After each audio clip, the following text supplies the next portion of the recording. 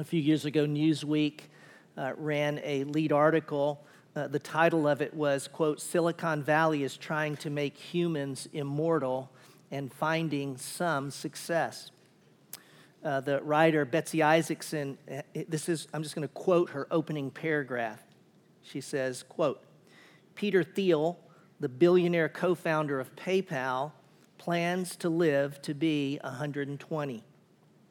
Compared with some other tech billionaires, he doesn't seem particularly ambitious. Dmitry Itskov, the godfather of the Russian internet, says his goal is to live for 10,000 years. Larry Ellison, the co-founder of Oracle, finds the notion of accepting mortality incomprehensible." And she goes on to say in the article that Sergey Brin, if you're familiar with him, he's the co-founder of Google. He launched a company called Calico. This is back in 2013. He only had $1 billion to do it, so he put $1 billion into Calico.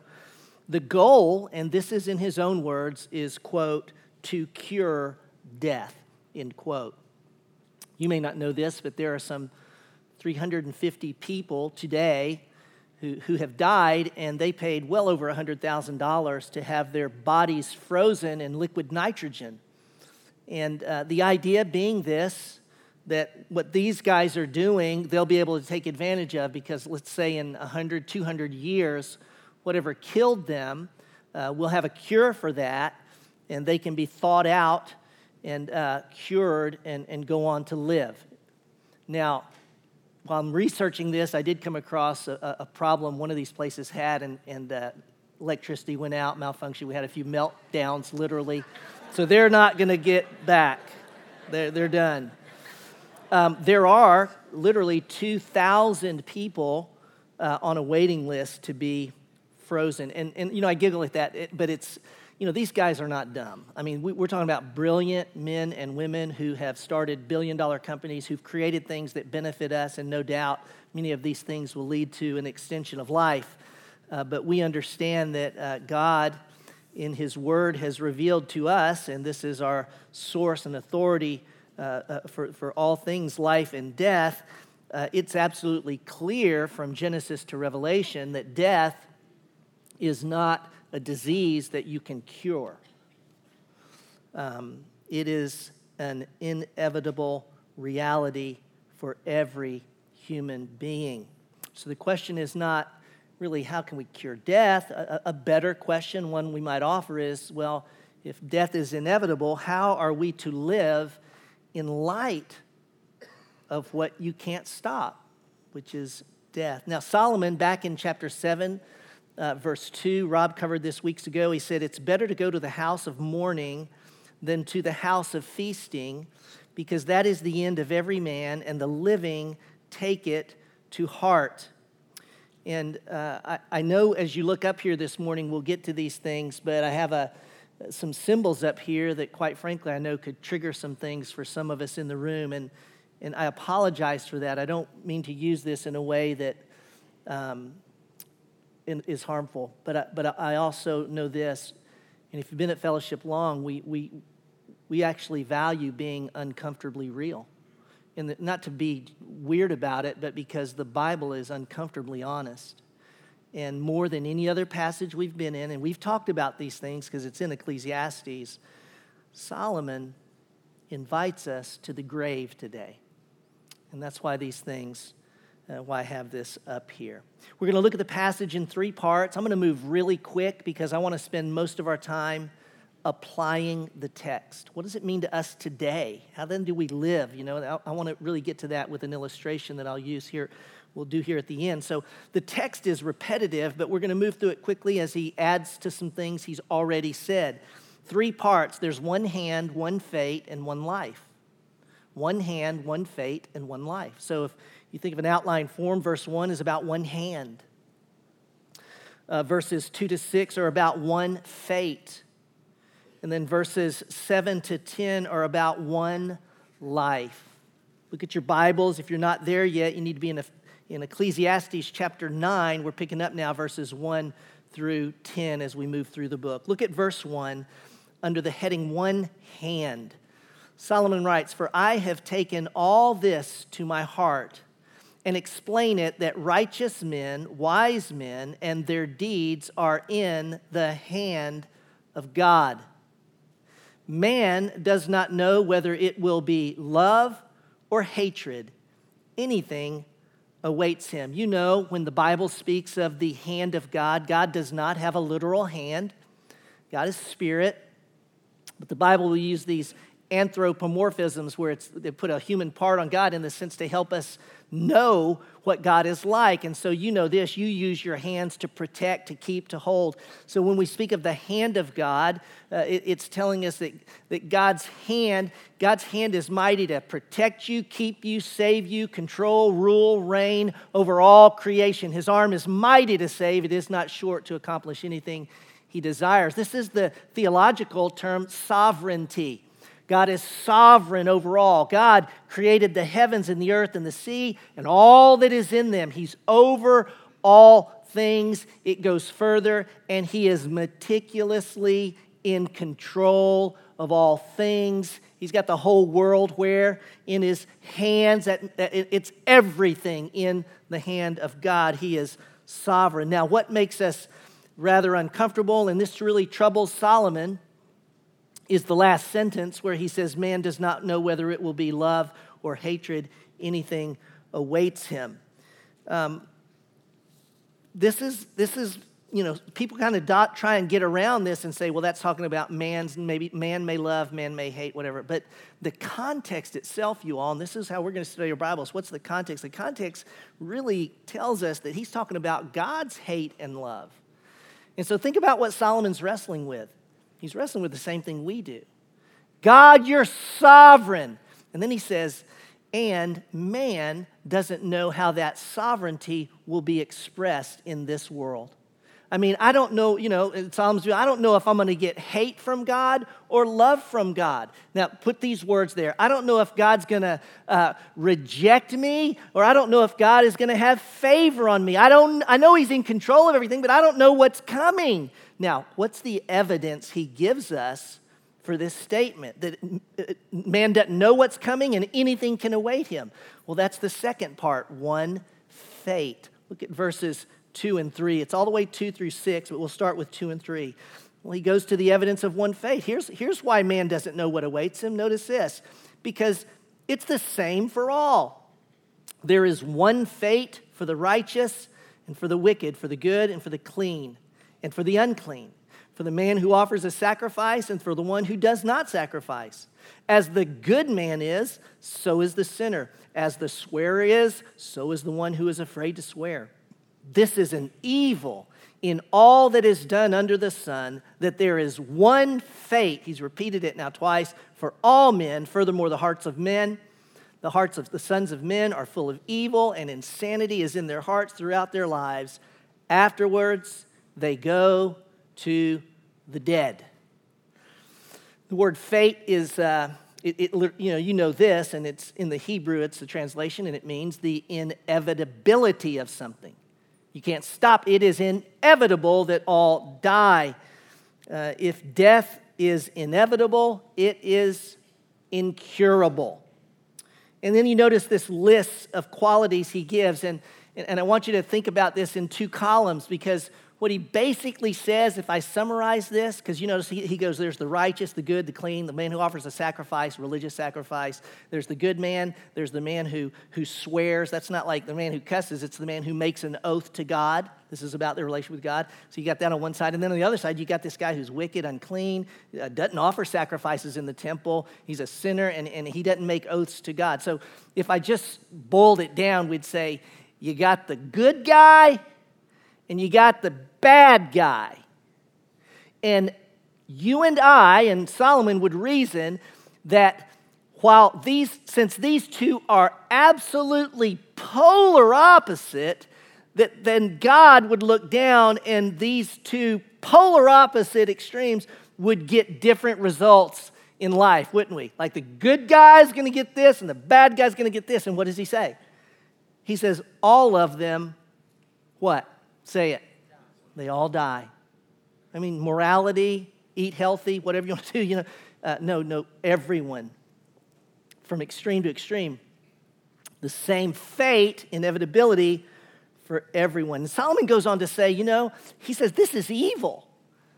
You see that in verse 3, this is an evil, and the word evil is in the emphatic position in the Hebrew text, and that just simply means the first word in that line is evil.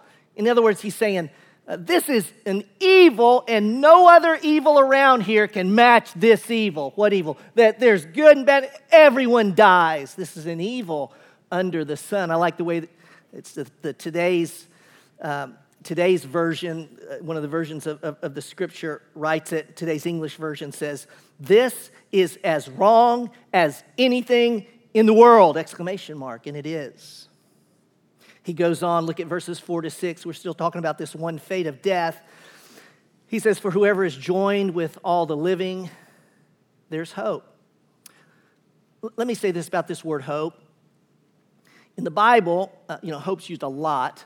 And when the Bible uses the word hope, it's a word that describes our eternal hope, that in the end, everything's going to be okay. The bracelet I wear, it's going to be okay in the end because God is in control. There's 3 times when that word, the Hebrew word for hope in that way is used, and this is one of them. So this is not the hope of the eternal, everything's going to be okay. This is a very time-bound hope. It's like, look, things will turn out okay tomorrow. It's very near. So for whoever is joined with all the living, so if you're alive, there is hope. Surely a live dog is better than a dead lion. For the living know they will die, but the dead do not know anything, nor have they any longer a reward, for their memories forgotten. Indeed, their love, their hate, and their zeal or jealousy have already perished, and they will no longer have a share in all that is done under the sun. To be alive, Solomon's, he's going to say this, and I think we get this. He says, well, to be alive's better than to be dead. And we go, Solomon, okay, to be alive's better than to be dead. He says, because you have a hope. It's in a weird way, he says, to be alive is to have a hope because you're on this side of death.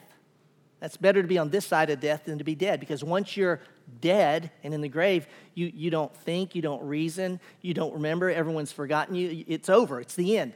Don't forget that in terms of progressive revelation of the Bible, where we are and what we're reading and what Solomon understood, when he looked at death, it's like death, as Rob said last week, is a wall.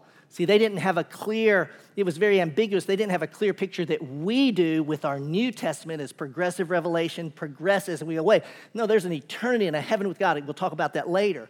But for Solomon, it's the grave and it's over, it's done.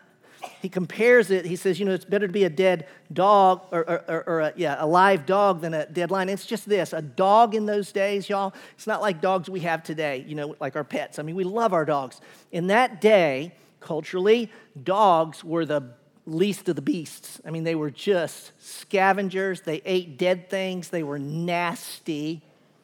What did the Jews call the Gentiles in the New Testament? Yeah, this is bad news, man. You're a dog, And so he takes the worst, a dog, and compares it to the king of the beasts, the noble lion.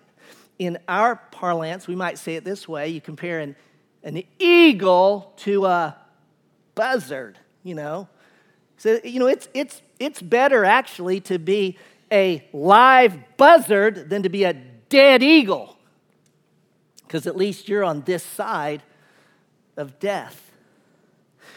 One hand, God is in control. One fate, death, is inevitable. You can't stop it. One life, verses 7 through 10. Go then, eat your bread in happiness and drink your wine with a cheerful heart, for God has already approved your works. Let your clothes be white all the time, and let not oil be lacking on your head. Enjoy life with the woman whom you love all the days of your fleeting life, which he has given you under the sun. For this is your reward in life and in your toil, in which you have labored under the sun. Verse 10, whatever your hand finds to do, do it with all your might, for there is no activity. See, this is death. There's no activity. There's no planning or knowledge or wisdom in Sheol. Just think death, in death, where you are going. Sheol in this day for them was the place of death. I want you to understand their understanding of Sheol, like literally the netherworld, is not the same as our understanding. Again, progressive revelation gets clearer. It's not the same as hell as we understand it today. For them, it was just you die and you go to this place of nothingness where there is no knowledge, no planning, no activity, no wisdom. It's the place of empty, abyss, murky, dead. Well, so what does one do with one's life before she dies then? He doesn't just say, so you die. No, he does what he's done. He's done it 5 times. He's introduced these carpe diem passages where he says, so eat, drink, and be merry, where those phrases coming from. These carpe diem, seize the day passages, and this is the 6th one, okay? So we do what Rob encouraged us to do from last week. Again, he's repeating these things. So what do? You're going to die. Enjoy life. In the moments you have, enjoy the life you have, the gifts you have, and the gift of life to the full. That's literally what he says. I love the way Rob did it last week. He was so practical. You know what? If God gives you a bike, you ride it. If God gives you a steak, you eat it. If God gives you a kite, you go fly it. If God gives you a dog, go walk it. If God gives you a cat, and then I watched this online. I wasn't here, but he said, if God gives you a cat, and a lot of people in the room laughed, which was very offensive to me. So Rob and I don't correct each other in our teaching, but I feel impelled to say something about this cat comment. Because I want to say this, if you have a cat, he could have easily said this. He says, you rub him on the forehead. And I've got a picture of this. This is Ray getting rubbed on the forehead. And see, you rub a cat on the forehead, and they just go, and they just do this. So that is for all of us that were offended by the cat comment. I've gotten him back, right? Well, interestingly, in the last passage when Rob talked about this, chapter 8, Solomon says, I commend you. In other words, I think it'd be a good idea if you do this. Do you notice now, in this 6th Carpe Diem passage, he goes to an imperative. He's not commending, he's commanding. See, an imperative in the Bible is simply, it's a command. And here in this passage, he commands. Think of an exclamation mark behind each of these. There's 5 in 7 through 10. He says, go, eat, drink, enjoy, and do. I mean, it's with that emphasis. And I want to give you 4 categories that I think he gives us that are really important. They really matter as we see these in these categories. And you'll see why in a moment. Let me give you 4 things he says to do here. First, realize every meal is more than a meal. Real simple. Look, you need to realize every meal you eat, your lunch today, every meal is more than a meal. Our middle daughter, Susan, had friends from Texas in town this summer. And Lisa made a dinner. We picked the night that everyone would be home. Darden lives in Nashville now. We said, Darden, come eat dinner with us. Sally was home. So we had a dinner around the table. She made a wonderful meal. And as we all sat down to eat with our family and then her 3 friends, I said, okay, before we do this, I took something out, and I want to read something to you. Of course, my kids are rolling their eyes like, oh, boy, Dad's got to preach again or something. But I read to them a very familiar passage that I've read to you, and I'll read it again. It's from Henry Nouwen. He says this about a meal: we all need to eat and drink to stay alive, but having a meal is more than eating and drinking. It is celebrating the gifts of life we share. A meal together is one of the most intimate and sacred human events. Around the table, we become vulnerable, filling one another's plates and cups and encouraging one another to eat and drink. Much more happens at a meal than satisfying hunger and quenching thirst. Around the table, we become family, friends, community, yes, a body. And I said this to these friends, and saying it to my own family. They've heard me say it before, and I said, you may never, this may be meaningless to you, but I think one day when you're older, you may be sitting around a meal, and it dawns on you, this meal's more than a meal. Every meal's more than a meal. And that's what Solomon says. Eat your bread in happiness, drink your wine with a cheerful heart. every meal is more than a meal. That's why I love our fellowship group. We share a meal. If that's all we did, I'd be a happy camper because it's more than a meal.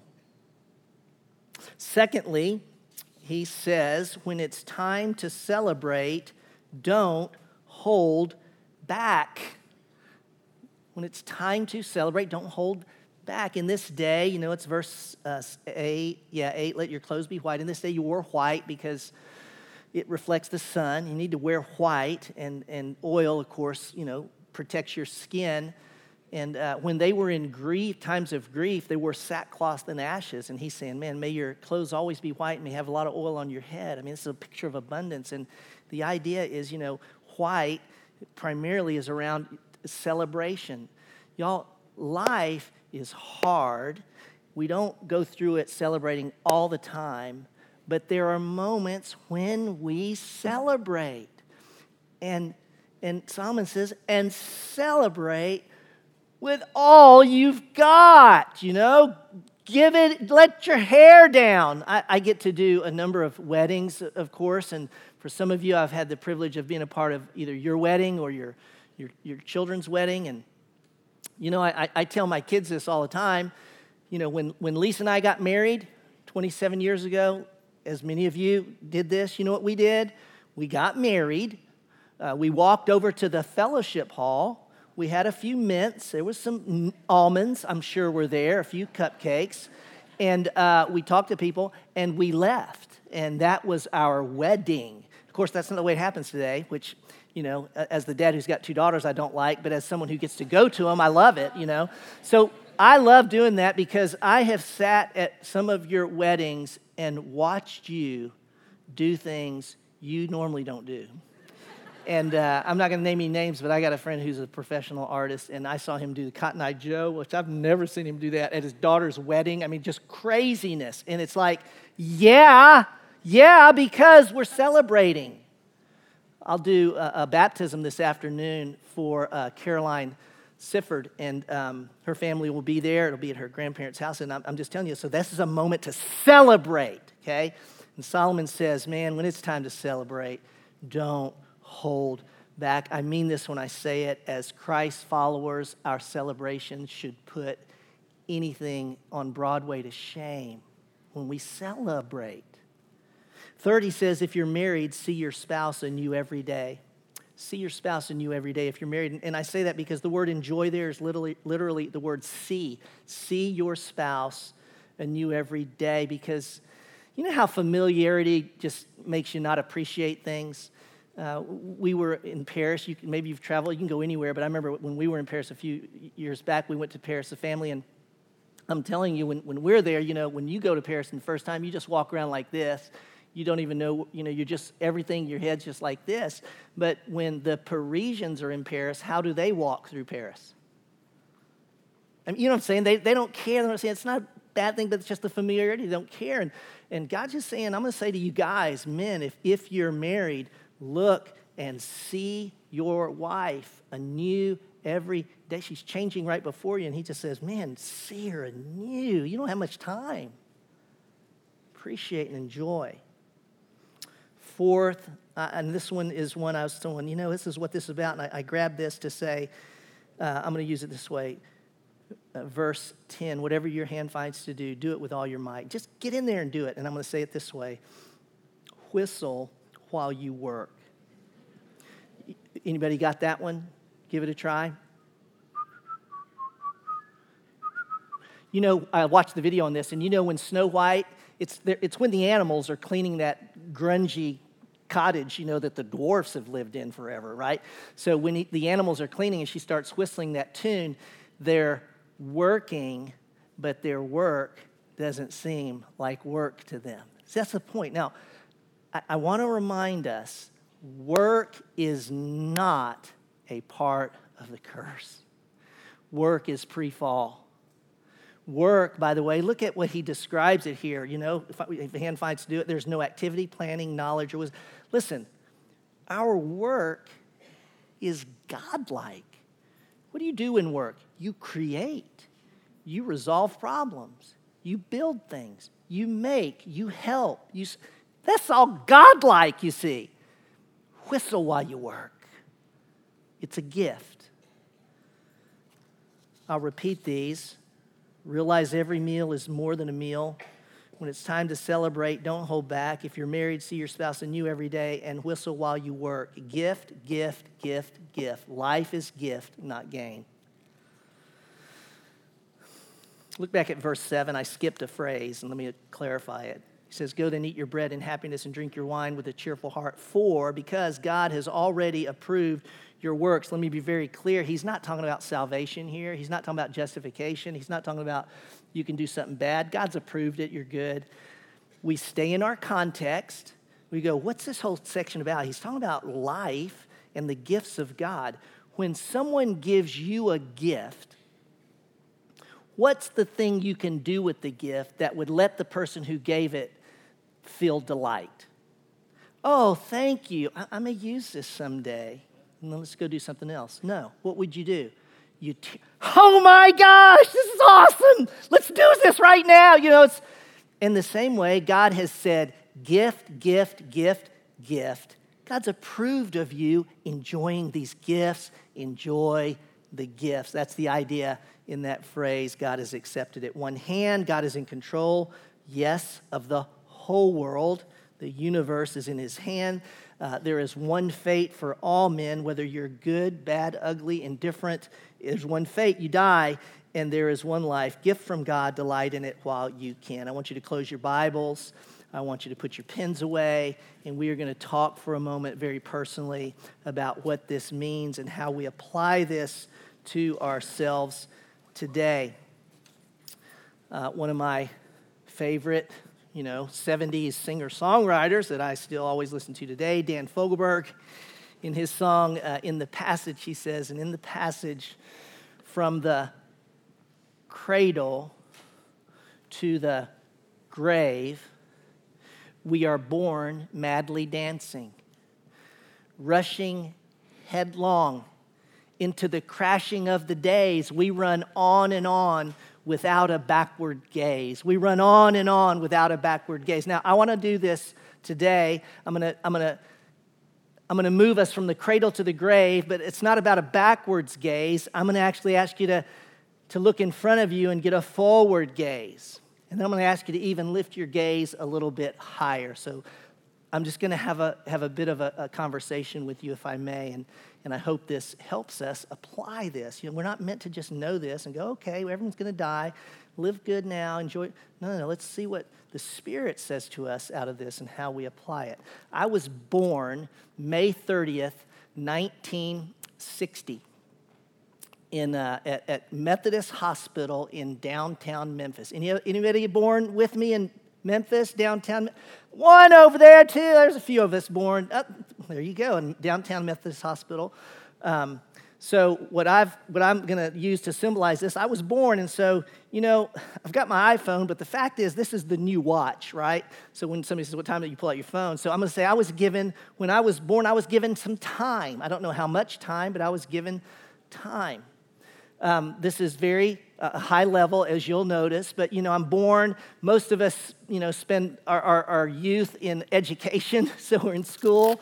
I graduated from Northwest High School in Clarksville, Tennessee in 1978. I graduated from UT Knoxville in 1982. And so I'm going to say, all through my life, and even when I was born, I was given time, but I was also embedded with some strengths and weaknesses, and we'll call them talents, so to speak, things I learned, and skills, etc. And so I've got a Leatherman in my hand. You guys know what a Leatherman is. It's one of those tools that can do 12 things, etc. And so I was given some talents to use that were a part of me and how I was wired, and my education helped me develop those talents, So I'm born, I graduate college, and after college, got a job. I've been working ever since. I got married. Lisa and I were married in 91. We have 3 kids, Darden, Susan, and Sally. Did I mention I got a job? I got a job, and I'm working. And over time, I get paid. By the way, now I get paid twice a month is how I get paid. And so we pay our bills. Lisa volunteers at school. She's done that from the very beginning when the kids started school. We can go on vacation when we can. We want to do that. Did I tell you I had a job? I have a job, and I get paid, and that's what this represents. So I've got time, I've got talent. You know where this goes. I've got time, talent, and treasure. I've got this, and I've also done something else for my treasure because we got 3 kids. They all drive, and do you know we're a family? We have 5 cars. That's unreal. That's unbelievable. That's wrong. And all of them are high mileage, but 5 cars, and there's also a house key on here. We own a home. We have I've got insurance, and did I mention I have a job? I have a job. I get paid twice a week, and we pay our bills. And we do have some savings, and the church has a 401k, that we have, and this is my life. This is what we do, and I'm on this side of the grave, but what Solomon is saying is it's inevitable. I will die. We all will die, and we often live life. Just an interesting picture for you. We often live life like this. We know we're somewhere between the cradle and the grave, and we kind of feel like we're over here, But the fact of the matter is, when you took your first breath, okay, you started living your life started living your life like this. Your whole life's lived like this. Your whole life's right. This is where we go. And did I mention I have a job? I get paid twice a week. I pay my bills. We have friends. It's just kind of life. And so one day I'll die. And when I die, all that I have, everything, I'm telling you, money, house, everything, it stays there. I don't take it with me. And in Solomon's view, understand, he sees this and he goes, and that's it. Then you go to Sheol, that's it. That's as far as he could see at this time. And that makes total sense then, doesn't it? When people view that as the end. And if you're this side, you would go, well, then make the most of your life, right?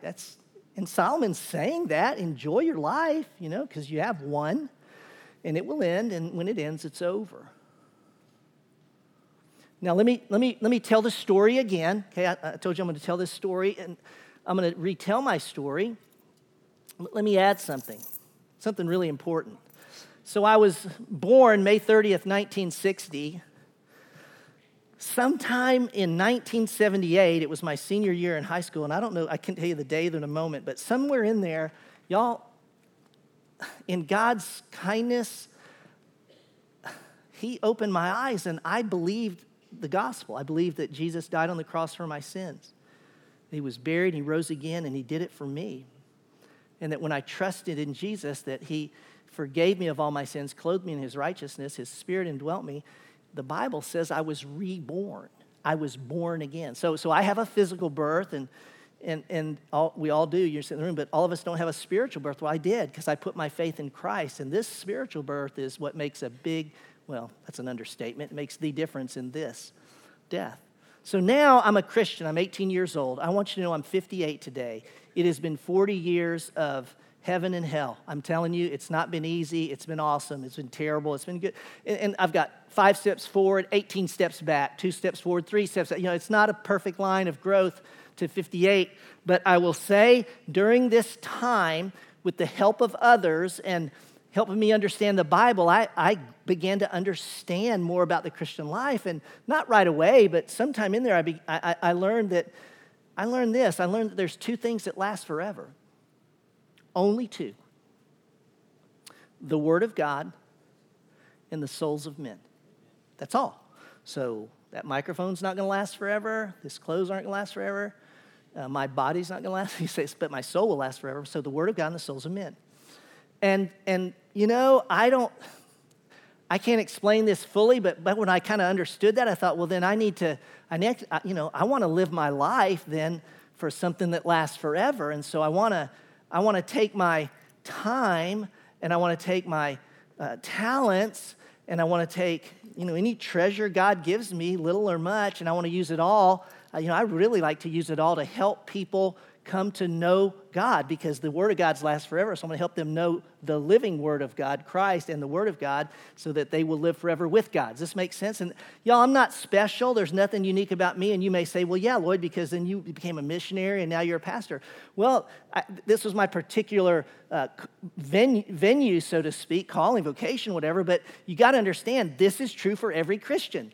This is true. If you know Jesus, then you have time, talent, and treasure, and God invites you to use your time, talent, and treasure, every bit of it, however much he gives you, to help people know Christ and grow in Christ. That's the bottom line. And what God does, and this is his genius, thank goodness, he doesn't call all of us to be preachers and pastors, which I'm a very reluctant pastor, never wanted to be, and don't at times still, So but it's just like you got a job, right? You got a job, and there are times you go, I don't like my job. So do I. So there, So it's just this, that God invites all of us, and in his wisdom, get this, he puts you in a specific family. He puts you in a country. He puts you in a neighborhood. He puts you in a job that, I don't go to your job. You go to your job, and you're around people that I never get around. And you go in ball fields and do things that I never am around, because he puts his people in certain places with their time, talent, and treasure, so that they, in that place, would help people know Christ and grow in Christ. Does this make sense? This is what we live on life. This is why we live life. And so in my life, if I can say it this way, and I want you to see this, so I'm gonna ask this whole row right here, okay? You guys are to come up on stage with me. I'm sparing my wife, who's on the front row, and my daughter. So you guys come up here and just stand up here. So again, visually, I want you to see this. Somewhere, just stand right there, just line up. Somewhere along the way, I'm 18 years old, and I didn't do this right away, my goodness, but somewhere along the way, I'm living my life, and I go, the Word of God and the souls of men last forever. So I said, I want to live my life in such a way that I want to help Trenton, know Christ and grow in Christ. Or whoever God puts in my path, you see. I want to come alongside Sid and help him as he's teaching the Word, help him teach it better and help him grow in it. So I'm living my life for the Word of God and the souls of men. Now, I'm not there yet, but I will die, and when I do, time, talent, treasure, I don't get to take that with me. Now, I'm going to show you what death is for the Christian, and you're going to have to pay really close attention. Death's the separation of the soul from the body. So in the moment my soul's separated from my body, I'm dead, but this is what happens. Did you get that? It's like you die, and my soul is now with God. And now you see I'm in the presence of Christ forever. This is the gospel. This is the good news. Now, what I want you to get a picture of is, and I'll say more about this in a moment, about heaven and being with God and new heaven and new earth. All my time, talent, and treasure, I don't get to bring that with me, per se. But, one day, say when Melissa passes away, I'm sorry, Melissa, but it's your time, and you go over. She, because maybe indirectly, directly, somehow I helped her know Christ, or, then my future is going to be populated, not with my time, talent, and treasure, but only what my time, talent, and treasure did for the hearts and souls of men. And so my future is with you, with others, you see. This is our future that we were made for. But we use all that stuff on that side of the grave, okay, in order to help people live on this side of the grave. Melissa, you stay there. Now, it doesn't always happen like this, but Jeff, if you stepped up, Scott, not Jeff, Scott, I'm looking, step all the way over. So and this is real, and this is where I go. I know this triggers something in some. For Trenton and Hallie, there'll be a day when your mom and dad are gone, right? And look, this doesn't take away the sting of death. Death is wrong. It stings. But in Christ, the sting doesn't last. So I don't want to diminish the horror of death. And you'll grieve. but you won't grieve as those who have no hope, because your mom and dad have led you to faith in Christ. And they know one day they'll be with mom and dad forever. Some of us, my mom and dad, God in his grace, my brother and I were used to help lead my mom and dad later in life to faith in Christ. My mom and dad are in heaven. Some of us have children that go before us. I can't explain that. But I'll tell you, God will do things in our lives that make us long for home. Because what we forget is, anything on this side of the grave, can I say this? The Bible says this isn't home. Oh, I know, but it's home. I love it. This is not home. Home is 3 feet over here. This is what you were made for. I don't care if you live 1 year or 120, it ends. Life over here never ends. Now, I want you to watch this. And this is why I said those 4 categories are so important. Now, in time, Solomon says, you can die, so, enjoy your meals, man. Celebrate when it's time to celebrate. Look at the eyes of your wife, of your youth. You go to friendships, relationships, revel in them. And you know what? Whistle while you work, while you're alive. It's like do all of that and use your time, talent, and treasure to help people to reach the souls of men with the word of God. That's our job description. Now watch this. And when you die, and you will, and you are with God face to face, do you know what you and I will be doing forever on this side of the grave? Guess. We will be eating meals that are phenomenal, a wedding feast that he describes. We will be celebrating without sin. We will be relating without sin. And by golly, don't miss this. We will be working. Working? I want to retire. No, without the weeds. We'll be working in resurrected bodies. Can you imagine what it would be like to plan and think and create and solve and build forever with God? This is our future, not sitting around.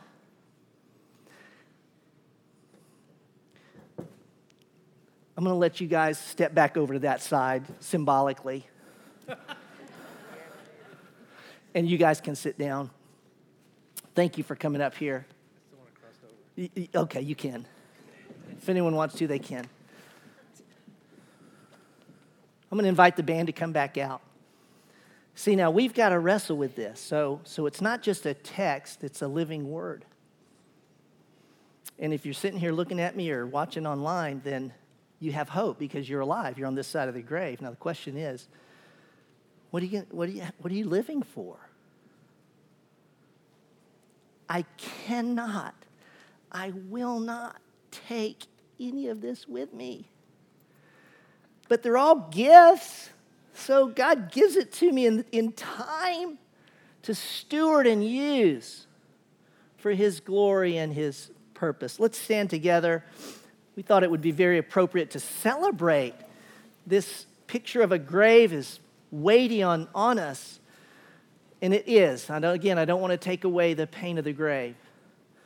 But we dare not miss the power and the beauty of the cross. And we'll say these words as we sing. Death, you see, in Christ was arrested. What do you mean it was arrested? What we mean we say that is death was bound up. Death was put in its place. Death is now powerless. Now again, we die, but it's powerless in the sense that it can't jump up and hold us. No, our future is secure with Christ forever because of Christ. And as a community of faith, let us affirm that by the life, death, and resurrection of Christ.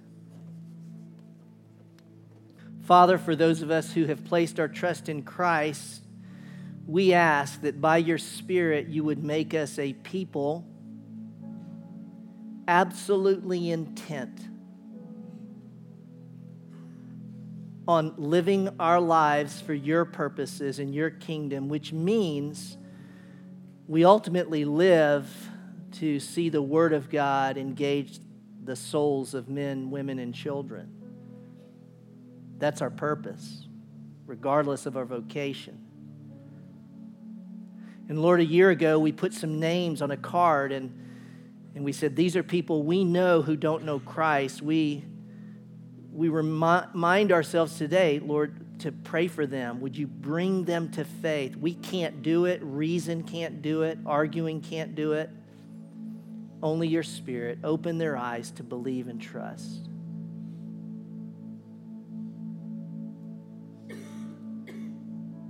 Thank you for your word today, a hard word, a word of hope. In Christ's name, amen. And God bless.